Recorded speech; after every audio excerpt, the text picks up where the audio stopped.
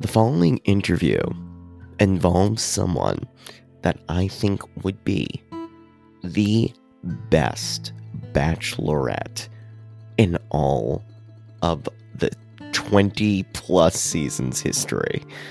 This is a girl that would look at these men square in the eyes and with a few words, one sentence, psychoanalyze them to the point where they become weak in the knees, crawl into a hole, and never, ever want to express romantic emotions for anyone ever again.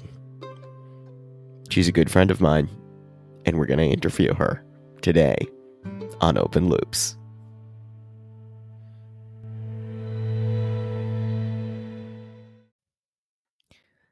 I consider it an affront to my family that you haven't heard about Anchor.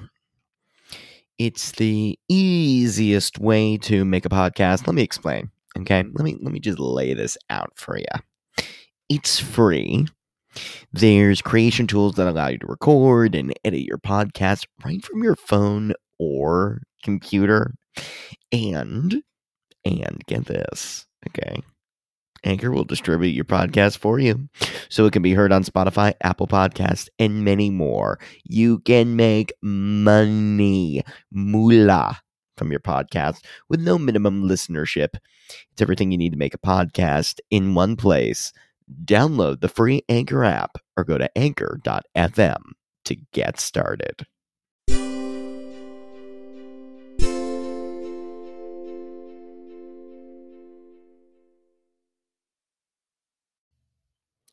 Welcome to Open Loops, an intellectually escapist podcast for the escapist intellectual.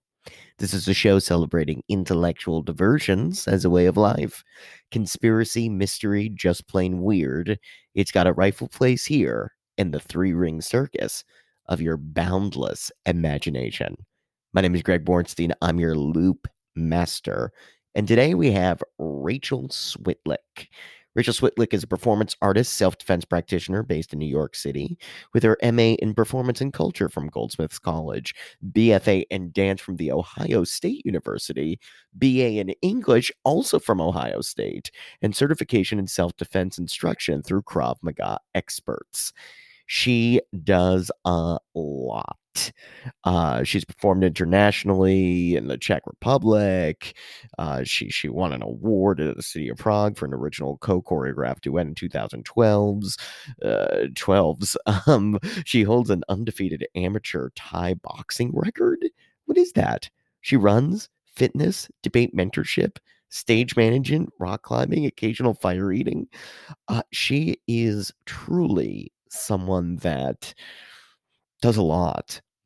Now, probably, to be honest with you, ladies and gentlemen, a lot more physical activity than probably has done more physical activity in one Krav Maga class than I've done my entire life.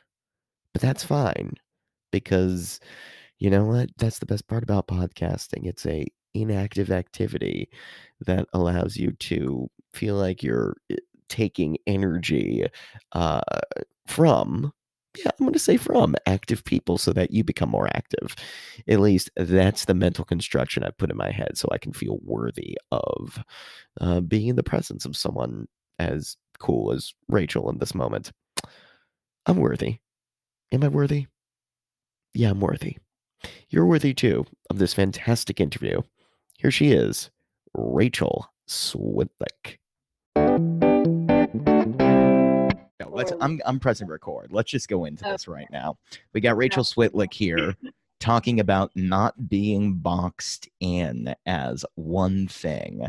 Now this is here's what I'm interested in, Rachel. So you're saying that you're either talking about your art or you're talking about the self-defense. Do all these fields that you're interested in, and you can mention all the different ones. I mean, we got like running, fitness, debate, mentorship, stage managing, dancing, Krav Maga. I mean, is there a common through line, you think? I've actually, with all this time that we've been having, and first of all, hi Greg, I know we said that before it was recording, but it's good to hear from you. Good to hear from Um, you. so yeah, so like, you know, when you asked me to do this, and what I had basically said was like, I don't know which Rachel you want right now. And with the quarantine and all the time I've had to like sit, I think there are some through lines, but like people don't like this whole like bricolage of experience, like taking things from everywhere, isn't Mm, something that we're taught. It's like we're taught that, you know, even when you're in kindergarten, they're like, well, what do you want to be when you grow up? And you're supposed to yeah. give them like a thing, versus like, well, I'm interested in blah, and this and that all contribute towards blah. So like, and I've always been somebody who doesn't really feel whole unless I am doing more than one thing. So like, whenever I went to undergrad, I had my dance degree and was really passionate about choreographing and producing work, but I also was studying English and was like really passionate about writing and analyzing text and all of that as well. And I was doing both at the same time. Um, and like that hasn't really gone away. Like you said, do everything that you said, plus rock climbing. I was a mathlete at one point. You know, I just learned Dungeons and Dragons a few weeks ago in quarantine. So there's like all this stuff where I What? just really like to learn. Yeah, it's actually really fun. Yeah, tell me about But that. How'd you even get persuaded to do that? I feel like you would love that. yeah, well, a friend of mine, like as a joke, I was like, well, what are you doing this weekend? And he was like, I'm gonna do virtual Dungeons and Dragons with some people. Do you want to join? And I was like, yeah, sure. I don't have anything else to do. And I think he did just assume I was gonna say no. Right, right. Which to answer, this is a really roundabout way to answer your question, but like I think it's twofold. I think one, I kind of have this thing of like, if I don't have a really good reason to say no to something, then I usually will. So like, if someone offers me an opportunity or to try something that I haven't done before or needs my help, unless I have a legit conflict, or there's actually something immoral, or depending on how hazardous, like a real hazard to it, I'm gonna say yes, and I'm probably gonna do it. Have you gone out with a lot of So men because of this? Do you? I that's don't know. That's what I'm wondering. Like I want now I'm thinking about dates you've gone like, on. because that's not a new experience. Like to sit down and have someone ask me like the same 15 questions that they always ask and have it be the same level of awkwardness is not that's not the same thing, because I have to like budget time for that, and I'm like, well, there's so many other Right. things that I could do. So you're still But discerning. like, yeah, so but like if they were like, hey, person I've never met, do you want to go to a like, I don't know, a glass blowing expo? I'd probably say yes, because I'd be like, yeah, I've never done that before. The last first date I agreed to was someone was like, there's this place that has whiskey rivers running down the bar. Would you Wow. go see that? And I was like, yes, yeah. Why would I say no to that? Dude, I Person totally that would have third wheeled that. it was actually great. I like was in the middle of fight training, but I was like, you know what, this can be my like cheat day or whatever, and we went because I didn't have a good enough reason to say no to whiskey rivers. Um, so like that's sort of this thing of like, you know, you shouldn't shut yourself off from a conversation or an experience that could possibly grow or change you as a person in a positive way, unless there's like a real obvious reason to not take that opportunity, because you never know. Like I know what's going to happen if I stay home and do the same thing I did yesterday, but I don't Yeah. know what's going to happen if I say yes to something that I don't know. And like you're like Mm. being able No, to you know what? ground yourself and like, yeah. No, I think that's What? all. I think you have a great. I mean, that's such a. Mm, I feel like I surround myself with a lot of multidisciplinary people in general. I think Um, that's the arts in general. And like you yourself are someone who I feel is like that as well, where it's like, I remember first meeting you at Murder Mystery, oh man. and uh, I was did wondering if we not were like going to you. go into this. I wonder if we were going to go into this. Your first impression I of was, me being terrible still. yeah, yeah, still, well, it's like, it sticks with you. You know, people's versions don't go away. But it was just like, you know, I came in for this audition, and the first thing I remember is you making fun of my last name, and I think you were doing it to try to break the ice. Now knowing you, but it was just like, okay, that's a thing. But you know, I saw you at this like weird critical director guy. And I was like, that's all strange. And you were like off in the corner because you guys had been there all day and you just didn't want to talk to anybody. And then I saw you act, which was a different Greg. And then, you know, met Ben and As Is, which is still Love it. As Is, 50th and 10th. Go to that beer bar. It's the best. They have started. I'm really jealous because I'm in Brooklyn and I'm avoiding going into Manhattan still. And like part of me has like been trying to like figure out a run route to go to Hell's Kitchen from Crown Heights. Oh, yeah. Just so that, because they have these like awesome looking lunch specials and everything now. And every time I see it, I'm like, that sounds great. But anyways, you know, meeting them and then your magicianship, if that's even the word for it, I don't know. In your hypnotist training, and then like pretty weird, you know, all these other, but it's like everything. I feel like for knowing you, everything that you do, and I've heard you say this. I listened to the podcast that you did with the very first one that you did, and you know, this whole thing of like how people perceive you, and this sort of like engagement with somebody else that feels like very true to who you are, and like an outside of the normative like social introductions, like you do like to have these heightened connections with people, and that's something that you find many different ways to put into your life, including like this podcast. For sure. For me, I think the thing that unifies all of the things that I do, so like the way I got into choreographing when I was just a dancer. Sorry, I forgot to silence my phone. It's all good. The way that I got into it was because I had been writing a lot in school, and I was always like one of the top students. I expressed myself a lot in class. It was easy for me to communicate verbally, but there were things that I felt like I couldn't communicate. And I realized that when I made a dance and someone saw it, sometimes they could understand these things, and they would get what that thing was that I couldn't communicate very well. And like more so than that, it seemed like this was a way to like empower people. So the reason I wanted to communicate is because the more that we share, that we can all exist and understand like, you know, differences, so that we can all like be in the same place together. And I think I'm really, I think I get really upset when I see somebody who's not able to be themselves for whatever reason. Whether that's because I also do a lot of work with a nonprofit that works with international artists, and taking LSAT, considering law school, all of that stuff. But it's because I really don't like people being restricted or misconstrued for who they are.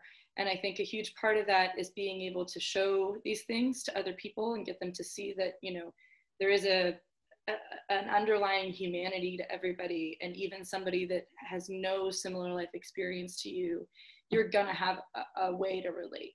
And the arts are a way to make that happen, which empowers people who might be being misjudged. And then in self-defense, it's like, okay, if someone's not going to try to do this, if they're going to refuse to value your humanity, then here's how you make sure that you stay empowered, that someone can't take this from you.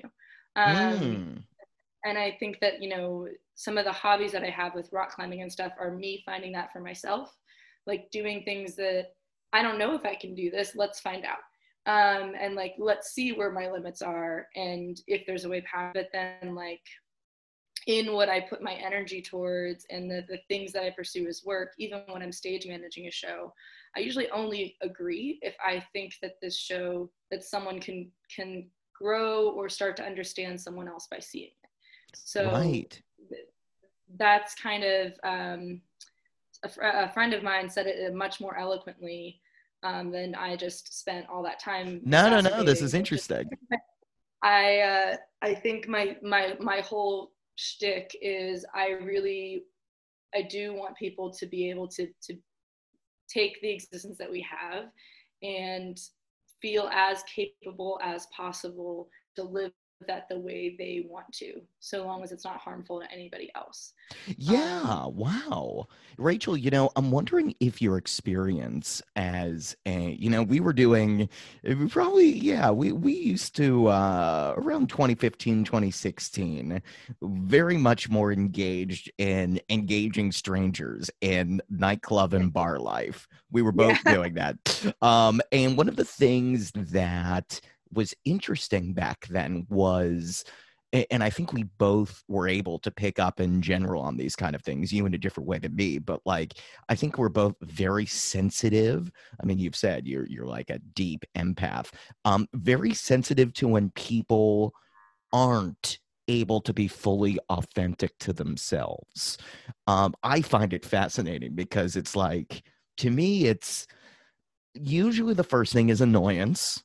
Like that's sort of like the base level, maybe evil primal, like I don't like this. That's my gut reaction. Someone comes in, they're not fully there's a shield, there's an insecurity, there's a wall they're putting up, and it's like, oh, I don't like this initially. And then of course, to get to like a higher level of consciousness about it, you have to be like, well, where's this person coming from? Why are they putting up these walls? What aren't they expressing? What's under there? Uh, has your, how do you get to a point where, I mean, look, I talked about one of these podcasts. I sometimes deliberately, and this, will like say something provocative just to like kind of poke at that balloon to see if it'll pop a little bit. But what is your relationship to that these days? Do you actively try to like bring a genuine side of someone out, even if you just meet them casually? I think it depends on on the circumstance and what's going on. Mm, I will say if it's a nightclub experience, it is a hugely, I mean, there's obvious differences for you and I in a nightclub. And like that's a whole, and lately it's become much more, I mean, pre-corona, I'm not going to any like secret underground yeah. Brooklyn things. But like Right. all of that had become like, okay, I'm here with my friends, and friends are here to, again, like to let go and, just do what they want to do. And sometimes other people in that environment don't want to let that happen. They like encroach on their space. So that whole place, which is a whole different topic that we can get Right, into in right. a That's minute. like almost predatory and agenda Yeah, driven. Yeah. yeah, but it's funny because even like there's times where like, and again, I think you're someone who always seeks to have this like deep personal connection with them, and I think Mm, I'm more about like, where are you at, where am I at, can we both be ourselves, am I doing something that's making it harder for you to be who you want to be right now, are you doing mm. something that's making it harder for someone else to be who they want to be right now.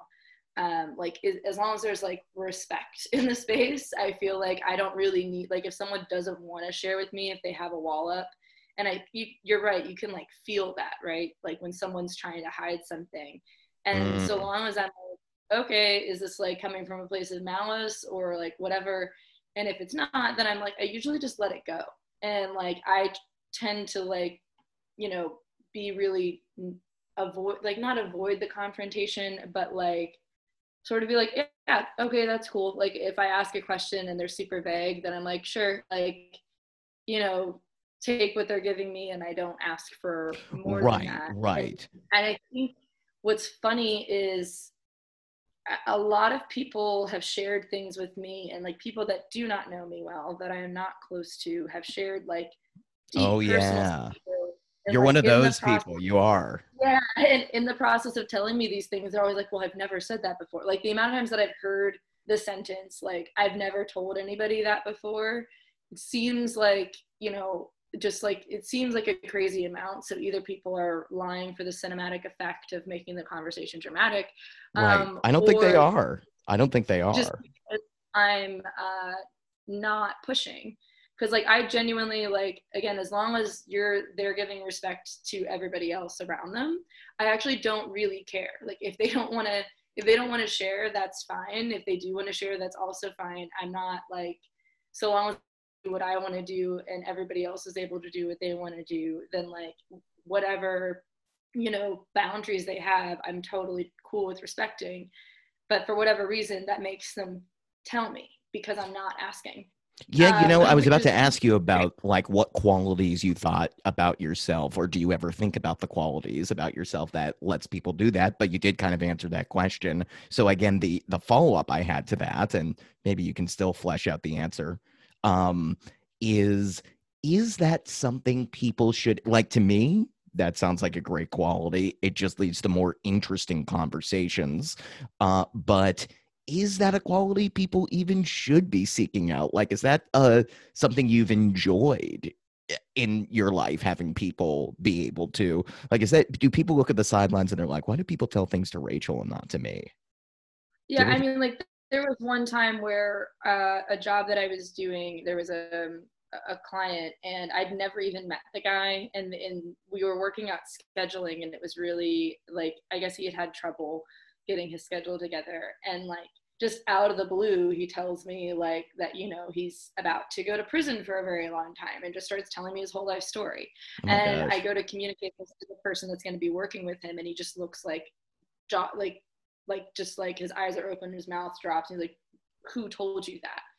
And I was like, "Well, he did." He's like, "Why?" And I was like, "I don't know, I didn't ask." And he was just like, he hasn't told anybody. I was told that because I'm working with him. Like I was explicitly told not to let anybody else know that. He told me not to communicate this information.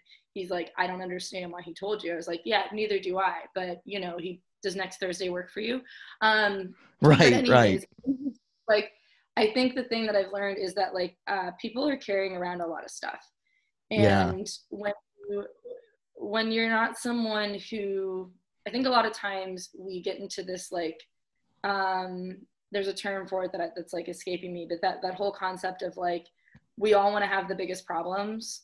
Like when you Mm, tell me about like the stuff that's stressing you out, well, I'm like, well, that's nothing, Greg. Like here's all the stuff that's stressing me out, and we get, even if we are sharing, we get into this like who's got more on their plate and who's the bigger underdog, and like when you don't do that, when like you just give someone space and you're like, yeah, that's what you do, that's cool, and they share these things, like I think people are carrying burdens, and like when you don't ask but there's like a lack of judgment or like competition there, sometimes they want to just, it's heavy to carry what they're carrying and they want to hand it to somebody, mm, and I think, in a conversation, when you have the time and the space and the energy to take that, I think it's a great thing to be able to do. But I think it can also get to be too heavy.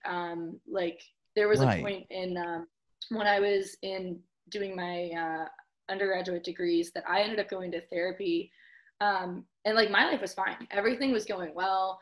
Like, I was doing well in school. I had met a guy, like just dandy. But everybody in my life was not okay. Like 6 different people in the span of 10 days had like laid really heavy things on me about like, Right. one widowed, one was having suicidal thoughts. And it was just like, it was a lot. And all of them, it was like a confidence thing. And like, I'm telling Rachel because Rachel isn't going to tell anyone else. And so I'm like, so I can't go to anybody with this, but now I'm sitting with all of their stuff. Um, and I don't know that Wow. I've figured Yeah. out the best way to deal with that yet. I think I'm still searching because I don't want to, if someone needs help and I have the time, space, and energy, I do want to be there. But at the same time, like, you have to be careful about making sure that you still have energy for the things that you want to do and the time and space for your own personal problems and whatever you're going through. And like, I think I've been slowly getting better at like making boundaries and respecting, like, okay, some of these things are bigger than I can help, and I can't expect myself to keep holding other people's things for them. Yeah. Because it will, so like I can hold it for a minute and then I'm going to hand it back to you and hopefully tell you or that or deal with it. Like the amount of times that I've like referred people, like trying to get them to go to therapy for the first time, or like, okay, you've talked to me about this one person in your life like 12 times now, maybe it's time you talk to that person or stop talking to them, Mm.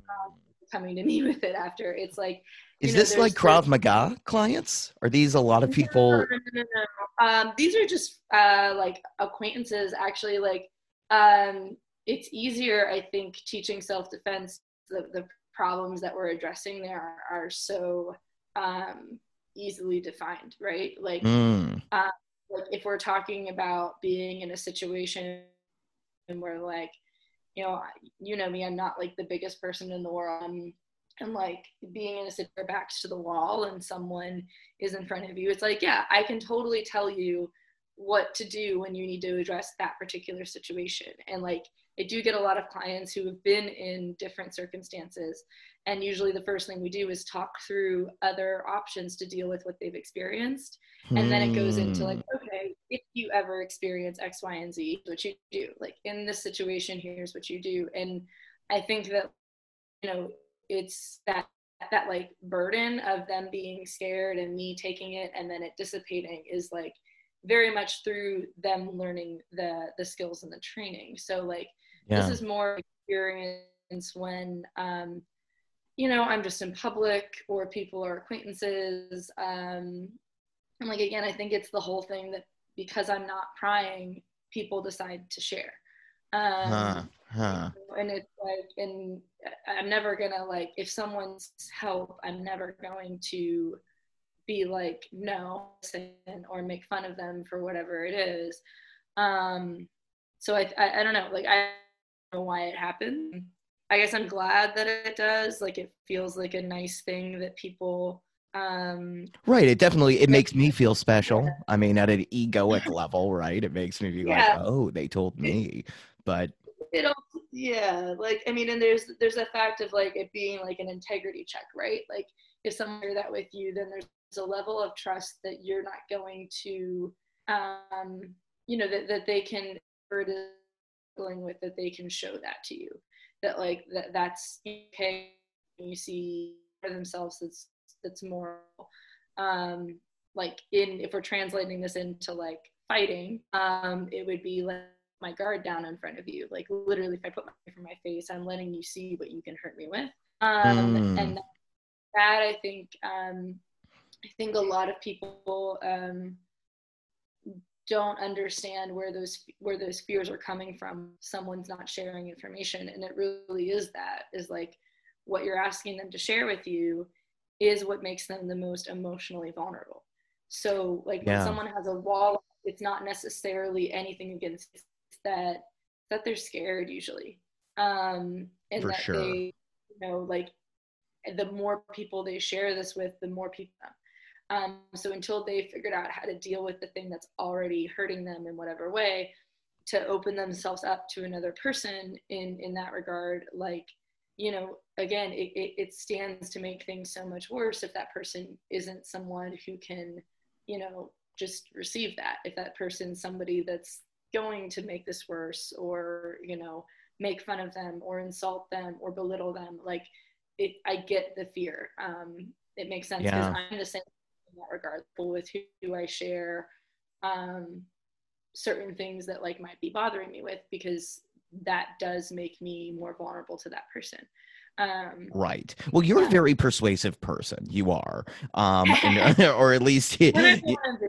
When I want to be. yes, yes. You do it. You do a pretty good job of at least getting you move people in certain directions, and it makes me question sort of my outgoing philosophy with regards to how long people are willing to keep people in their lives before just cutting them off. And here's what I mean.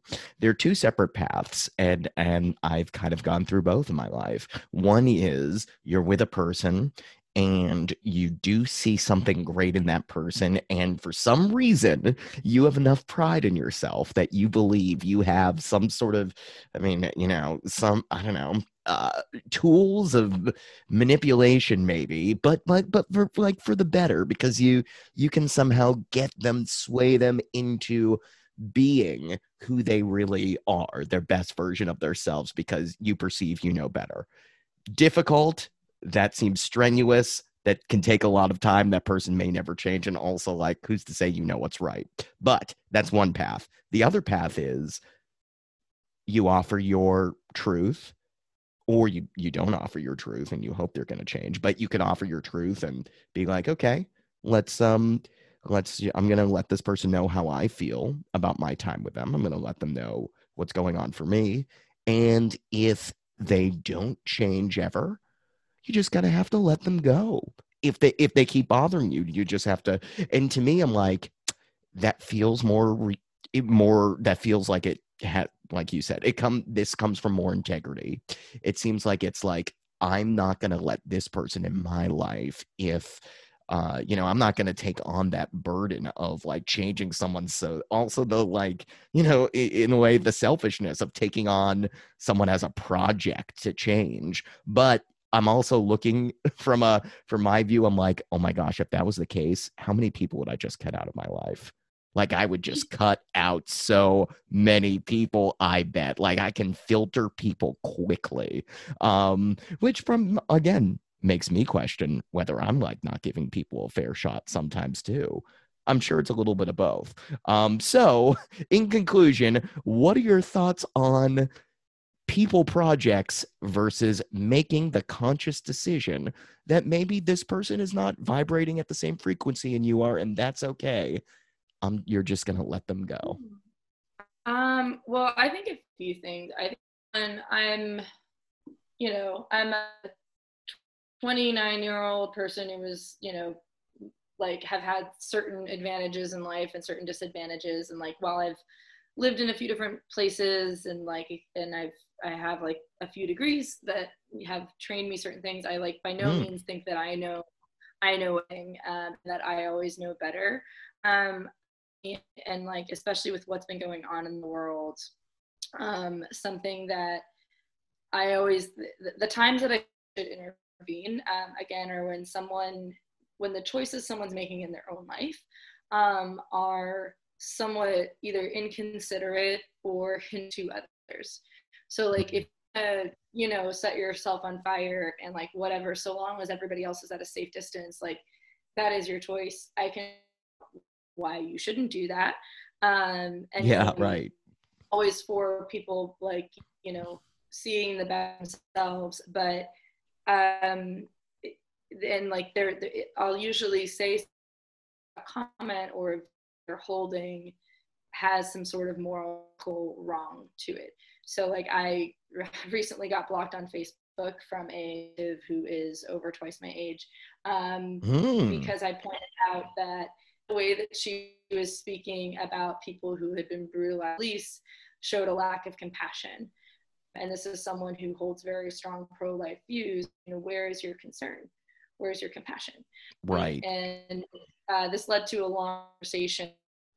But people don't always like that. And I think what's important is that you stay true to like, your own vibrations, to use your word. But like, and I don't know, I like that you have it in two paths, but I never look at it that way, where like I see it more of like a solar system kind of, right? And Yeah, there's like, yeah. Paint that picture for me. and there's people that are like in your atmosphere, and I only want to have people in my atmosphere, the people that are closest to me, that are going to make my atmosphere and my ecosystems as healthy as possible. So like, the people that I consider friends, um, the people that I think of as family, or like, those types of people are people that I would like go out of my way for, that I would like drop everything if they needed something. They're all people that I think are, doing good in the world. And I feel like a person because I know them. I feel like I grow from the connections together, that it feels very much supporting like a happy and healthy the whole atmosphere and ecosystem. And then you have these people that orbit around you that don't really ever touch you, but they affect how much light you see. And these are people that you can like try to help or try to not help. Maybe they're like mentors that you occasionally like reach out to, but you're not that close to, and maybe some of them are reaching out to you. And you have this sort of like, there's a distance here, right? You're not in the people that like are feeding me and I'm feeding them, but we are related by each other. And then it goes that like shoot through like an asteroid and just come through your Yes. life. And sometimes it can be a huge mess, and others like a beautiful shooting star that you can make a wish on. And those are also important, right? They can make an impact and they can be different, even though they're not something that exists. So, you know, you have these constants and these layers of circles and distance and like how close, how far, how affected by you am I? Are you in your own solar system and I can just see you? And then you have these other things that through and do change you, or maybe they don't. But like, I think that a relationship can be just as valuable if it's 2 seconds long as it could if it's 100 years long. And I think that, like, you know, if you think about the whole asteroid analogy here, it's like for a particular place, like that can have way more of an effect than like the rain that comes every few months. Have you Like had an a asteroid can meaningful 2-second relationship? um I feel like you yeah, must have. I have had several actually.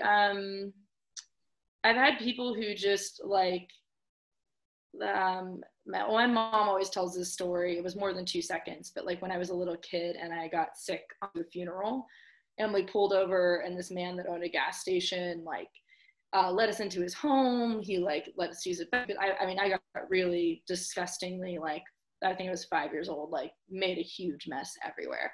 And he just helped. And then my mom were hard like dealing with the fact that relative of hers that passed, and he noticed we were dressed up, and he's like, oh well, where are you headed? And she's like, oh, we're going to a funeral. And he said, well, there's lots of grace at weddings.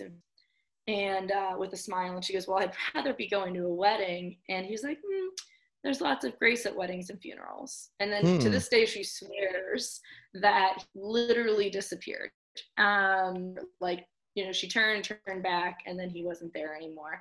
But I have had those moments. Yeah, right. Oh, that's but I good have stuff. had, right. There was like this one, when I came back to New York City after living in London, I was on crutches. And that I can give you a whole thing about the culture of New York City versus London from that experience, but we won't get into that. What I will say is, exiting the subway, I had to go upstairs, and it was during rush hour, and I saw this elderly woman with a cane who was struggling to get up the stairs, and people were zooming all around her. And like, I was, you know, the rest of me it was pretty, I had a broken knee, so I went right behind her so that there was something slightly, she was very like crouched over, a little old woman, so that there was something slightly more in their way and that they'd run into me before they'd run into her. And after the first few steps up the stairwell, just this like boy and man beside me, and it makes me really uncomfortable because they're instead of like, you know, they're not moving at the pace of the rest of the people beside us, they're moving with us up the stairs. And I can feel someone else behind me just like patiently waiting. And I'm like, what the, like, am I about to get, like, are they going to try to mug me? Are they trying to mug this old woman? Like, what's going on? Right. And we get up there, and the man and the boy and the woman that was behind me, the woman comes over to the man and the boy, and she just says to them, all right, they're up the stairs, we can leave. And I realized that I chose where I was putting myself in the world in that little trip to protect that old woman.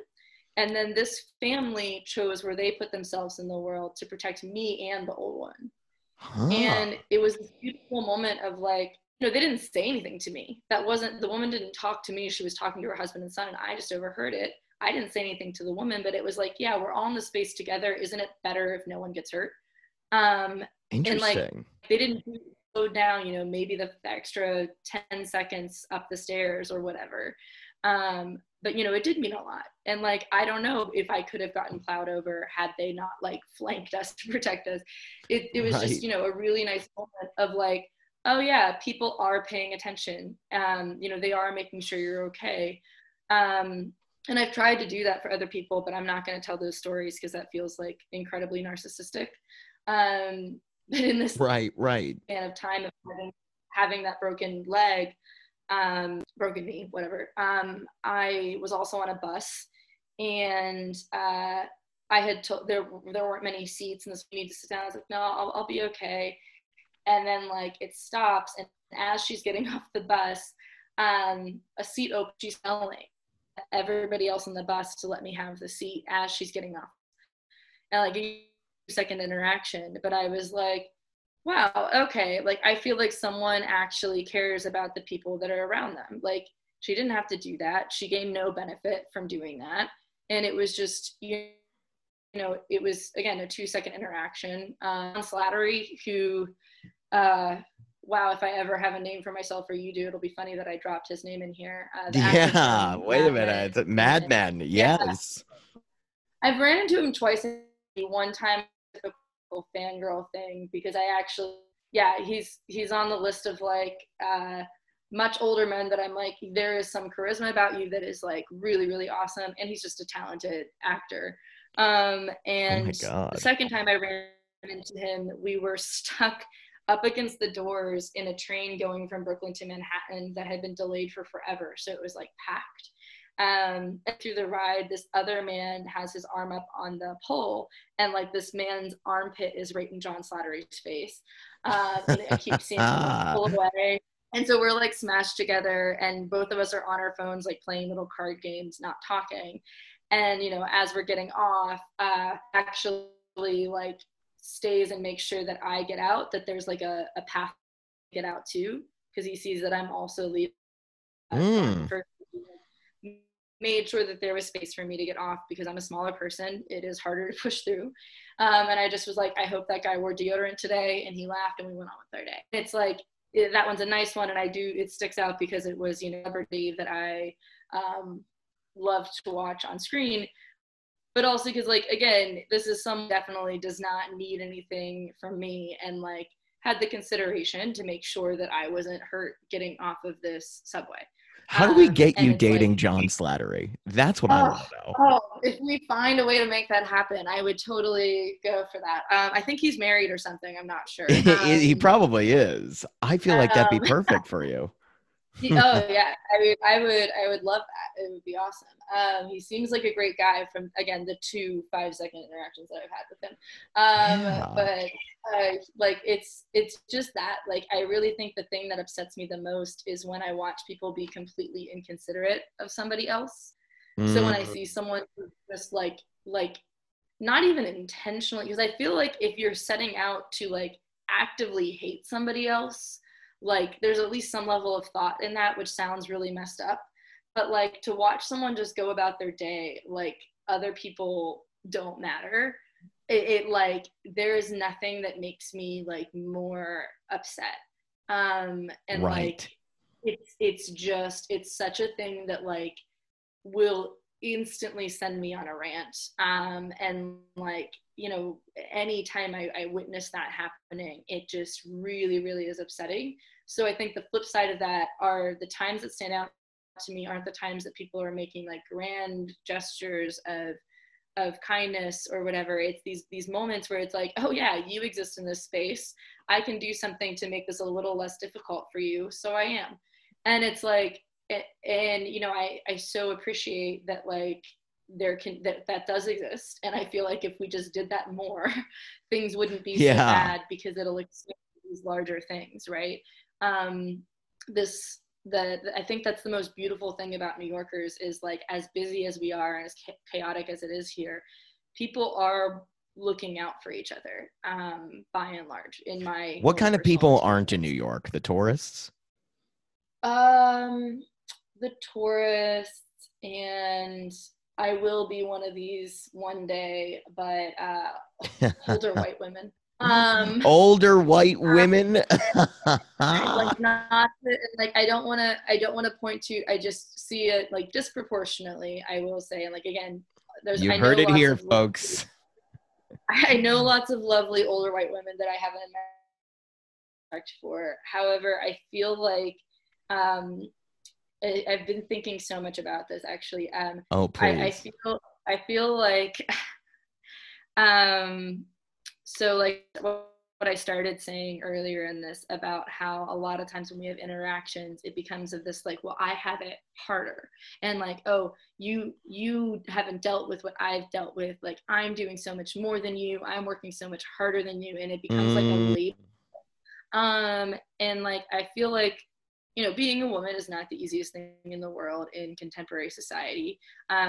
You are marginalized. Like there are things that happen to you. There are threats to your physical safety that you're subjected to purely because you are a woman by other people that do them for the fact that you are a woman and that you dare and exist. Like that is a real thing. I have experienced it. I have seen plenty of other people that experienced it. I've also read the statistic that is true. Right. And I think when you are subjected to a reality where you've had to feel lesser than or unsafe for one part of yourself, it's easy to ignore this other part of yourself that gives you privileges and advantages.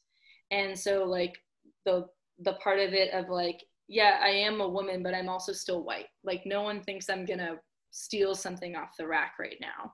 Like the store clerks aren't watching me super closely. You know, I'm not subjected to these other judgments based off of race. And like once you're older, you have this grace of like no one thinks, like there's a respect for older people. So like no one views you as a threat, no one views you as a criminal, no one views you as anything that's gonna, you know, do any harm. And I think it's easy again because you are, especially when we think about like what those women grew up in and the world that they grew up in, you have felt and been subjected to hardships based off of your gender identity. And I think it's harder for them to empathize or accept the fact that it doesn't discount other people who have struggles, and that we've gotten used to using our voice and speaking to people in power, because that's the way patriarchy works, to advocate for us. So the whole like Karen trope of calling the police is because like that was one way that women found to like white women found to empower themselves within the patriarchy, is like, okay, well, I don't have power in this. I have the ear of people who have the power. And out of respect for me in the system, they're going to do what I want them to do. And there's a way that they look at me. There's a way that they perceive me as this like damsel that they can save. And out of necessity, I think white women use that to their advantage sometimes. But I think it's become a thing where they are ignorant of the harm that causes to other people, and where they disconnected from that. And so like I think again, like understanding like, yeah, you've been through some stuff, other people have been through stuff, and like it's not this battle. It's understanding that like everybody has things, and like you have people that you go to for help when you need it. And so you should try to be that person for other people. So like being the person that like calls the cops on the kids being loud on the street, like be the person that stands there when the cops are called and make sure nothing happens to your street. Like, you know, use your position for these like ways that you can intervene and like be more considerate. You know, like I do know that they're going to speak to me, statistically speaking, generalizing the demographics, that like I'm going to be able to speak to an authority figure differently than like the minority teenagers in my community. That there's going to be a different treatment there. So like when I see these things, or like I see an altercation start, I should, if I can, with my own safety, stop and just be present. And like ways that we can like, and this is off a huge tangent, but like, I want to hear more about what older white women are doing wrong. Like that's, I mean, the thing is like, it's like ignorance. Is that really sort of or just sort of not even ignorance? Like it's also just like they're so like hurt by the things that they've been to, and that those haven't been addressed. Like in New York City, like again, this is the most like statistical getting on my soapbox I'll get with you, I think. It seems to always happen. It's in my nature. The Department of Investigations did a study on the SVD, which is the Sexual Victims Department of the NYPD, back in 2018. Which like these investigations are very thorough. They take a really long time. So this is the most updated information we have. Now, mind you, it just came out that the NYPD budget last year was $6 billion. I think it was probably comparable the year before. But the SVD, so the Sexual Victims Department, is drastically understaffed and underfunded, and has been for like nearly a decade. If you report a sexual assault, will not be investigated, let alone solved. unless you are fortunate enough to be raped by someone that you don't know and it gets a lot of media coverage, most rapes done by that you know will not be investigated. Like it's going to sit in a pile and they're not going to get to it. Tried to file a report because my friend and I had been drugged, and I was told that I didn't have evidence to file a report to report being drugged in a public place in New York City. And I called precincts to find out later that that's like directly breaking protocol to refuse to file the report. That what they should have done is called me to the police precinct, run a toxicology screening, and file the report. But instead I was told I had to investigate it myself before the police would intervene, which is just like absolutely ludicrous. So in a 6 million docket, they can't find the manpower or the time or the resources to keep women safe. But let alone they can. I was running during the time that we had curfew in New York City, and it was like 7:40, and a car went by and someone said something. And then the next thing I know, there's like two black police officers, and the black in their hands up in the air, like saying, basically we didn't do anything. There's people sitting on their stoops being like, it's not even curfew. They live here. We've all lived here 47 years. Like, leave them alone.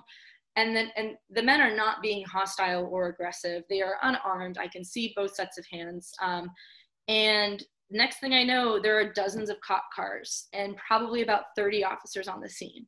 Wow. For two men who are, again, not being violent, not being aggressive, and from posing no severe threat. So the NYPD can call in dozens of reinforcement for that, but they can't take the 5 minutes to file the report of me being drugged in a public place in New York City. Wow. So, okay. Women are our well-being after these things that happen to us are not treated the same as like anything that involves money whatsoever. My is not of a paramount. And I've heard horror stories from women who have tried to report sexual assault and rape to the NYPD. I've heard like just awful experiences of trying to go and do that. So we're not being protected. We're not safe. We still have a lot of issues.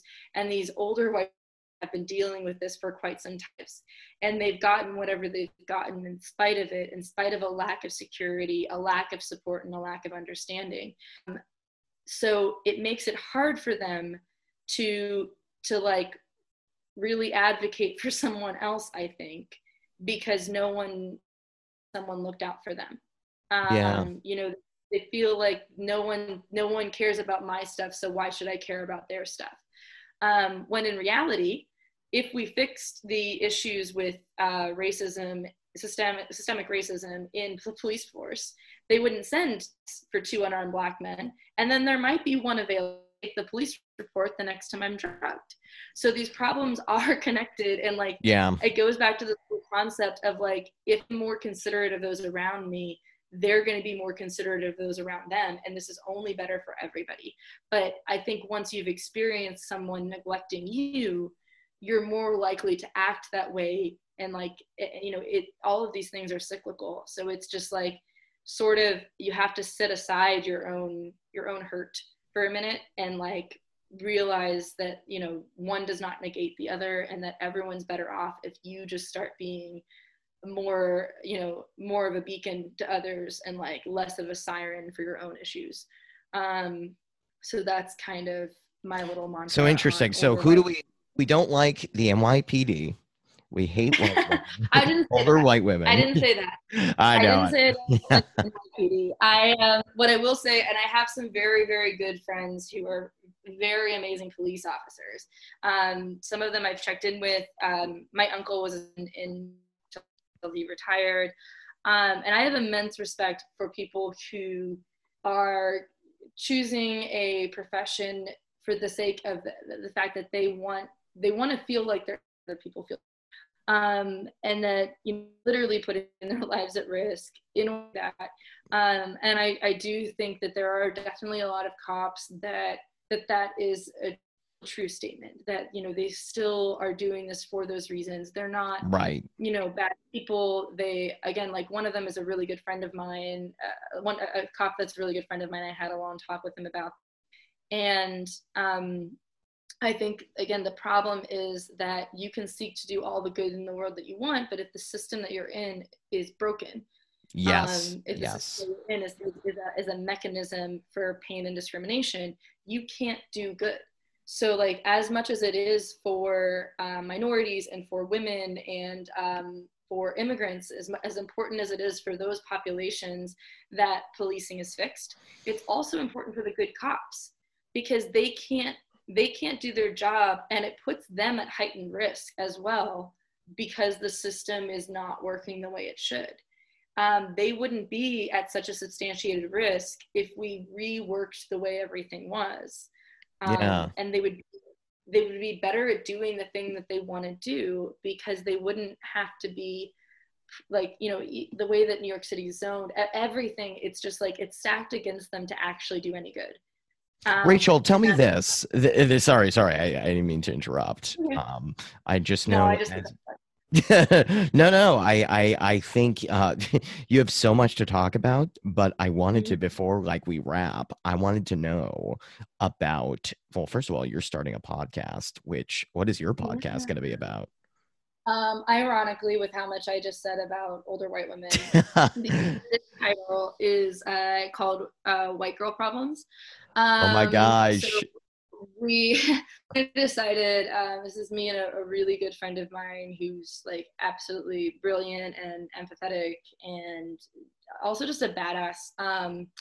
We had a moment in a club where like both of us were trying to step in to address a situation that was making, and it were like, it was just funny because we were both trying to be the person that like protects the rest of the group.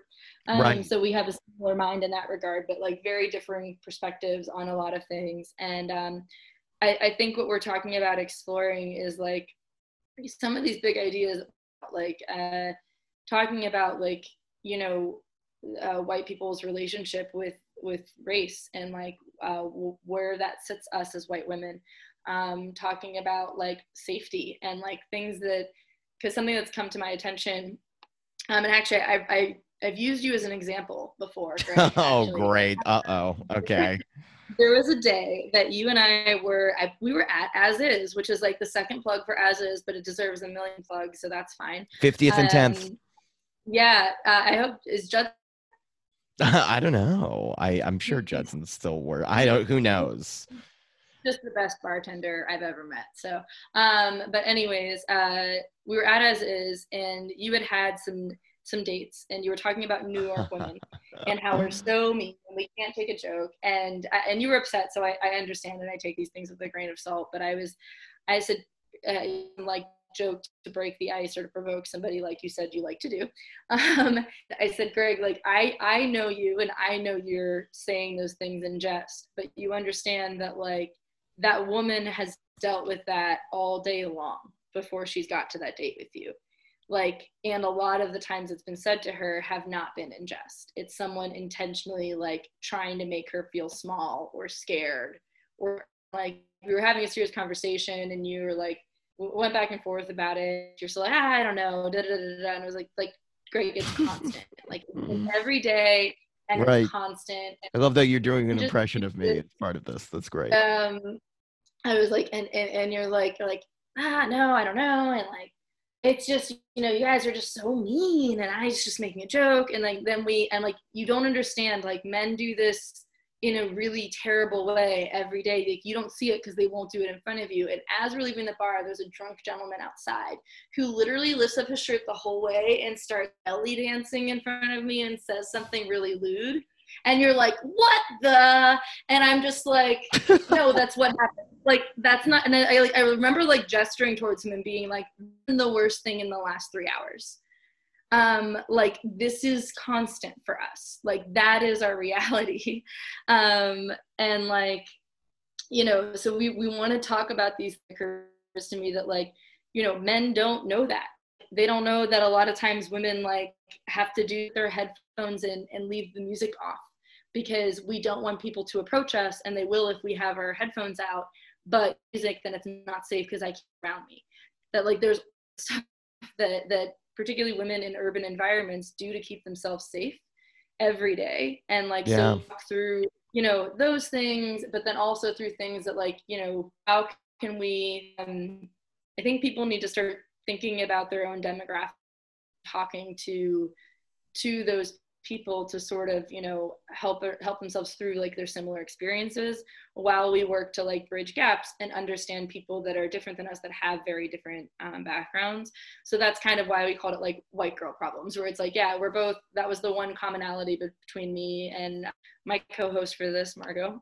And so that's the thing, is it's like, you know, I don't want it to be, we kept being like, I don't want it to just be another podcast of two white girls complaining about things. We're like, well, but it is that, but let's be smart we do it, and like actually be tactful in the way that we use, again, like arts and who we're speaking to in this. Well, look, Yeah. it is, if not for the wisdom and guidance of white girls like you, Rachel, I would not have learned better about all these things. I mean, even in, like, you definitely have guided me. My eyes have opened up to the problems in the world a lot more, and I always know I can do better.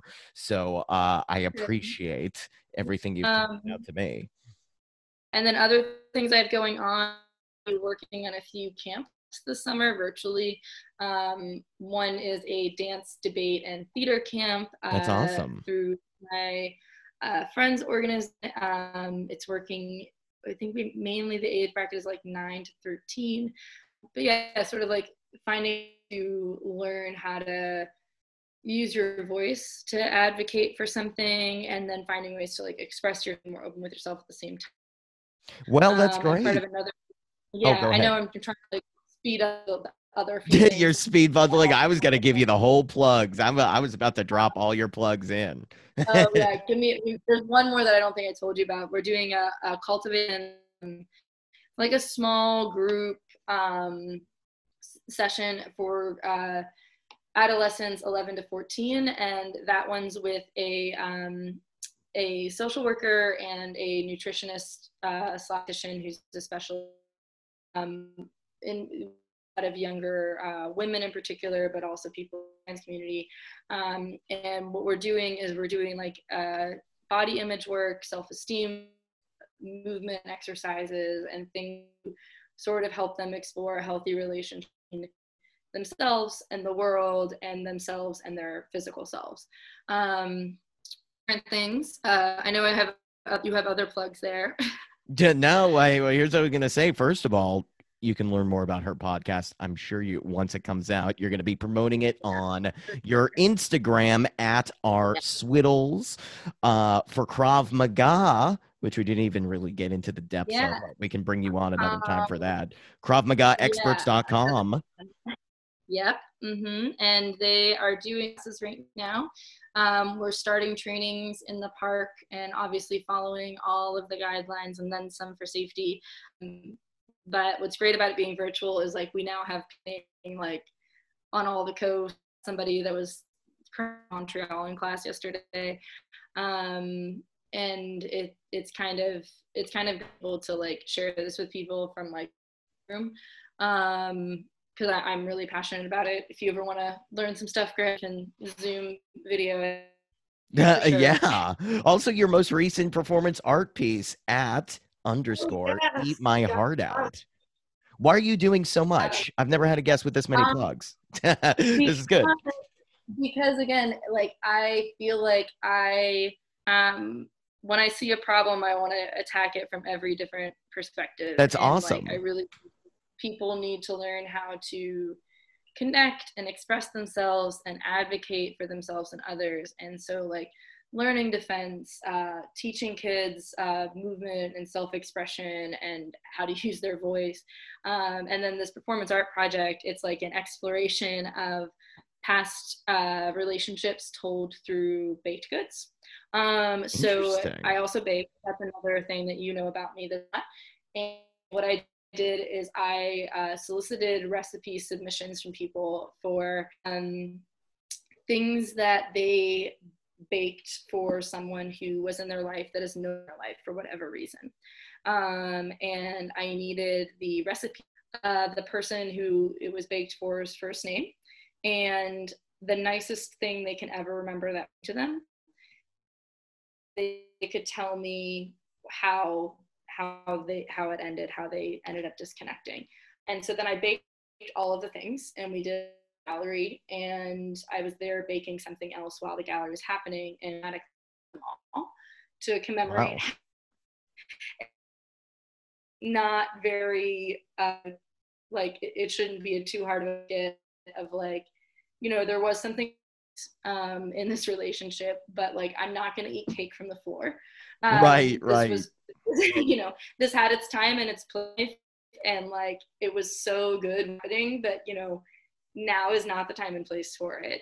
And I can let that go, and I can bake something else. Like I can there can be something else. I'm sure that person is doing something else, but like I can still remember that and like hold was about it, even though there's something bitter there, if that makes sense. So I was going to restage this in May in New York City, and then everything, you know, happened with pandemic. So as soon as we are able to be in a space and have like walkthrough exhibitions, we'll be restaging that.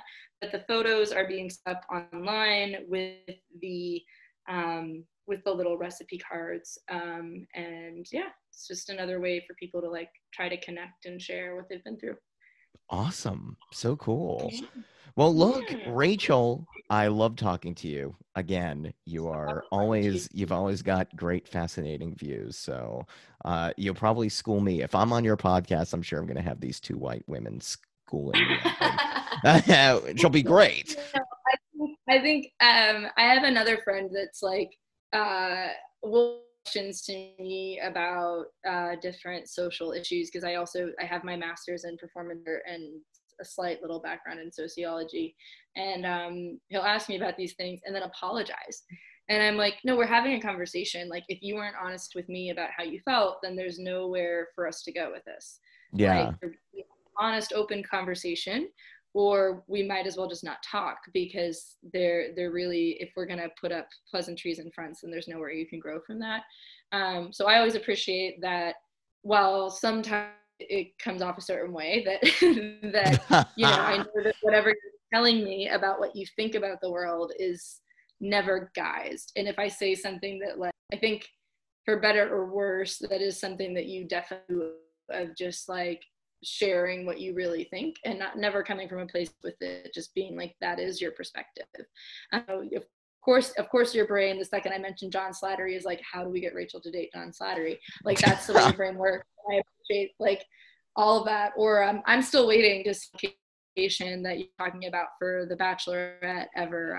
You need to be on the Bachelorette. You'd be the most interesting one. We need like a smart perspective on these people. Like I think it would be really great for America to see that. I would 100% do it. I just don't know if America's ready to see that many grown men cry.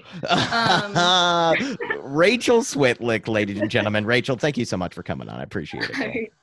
Great. Take care. We'll talk soon.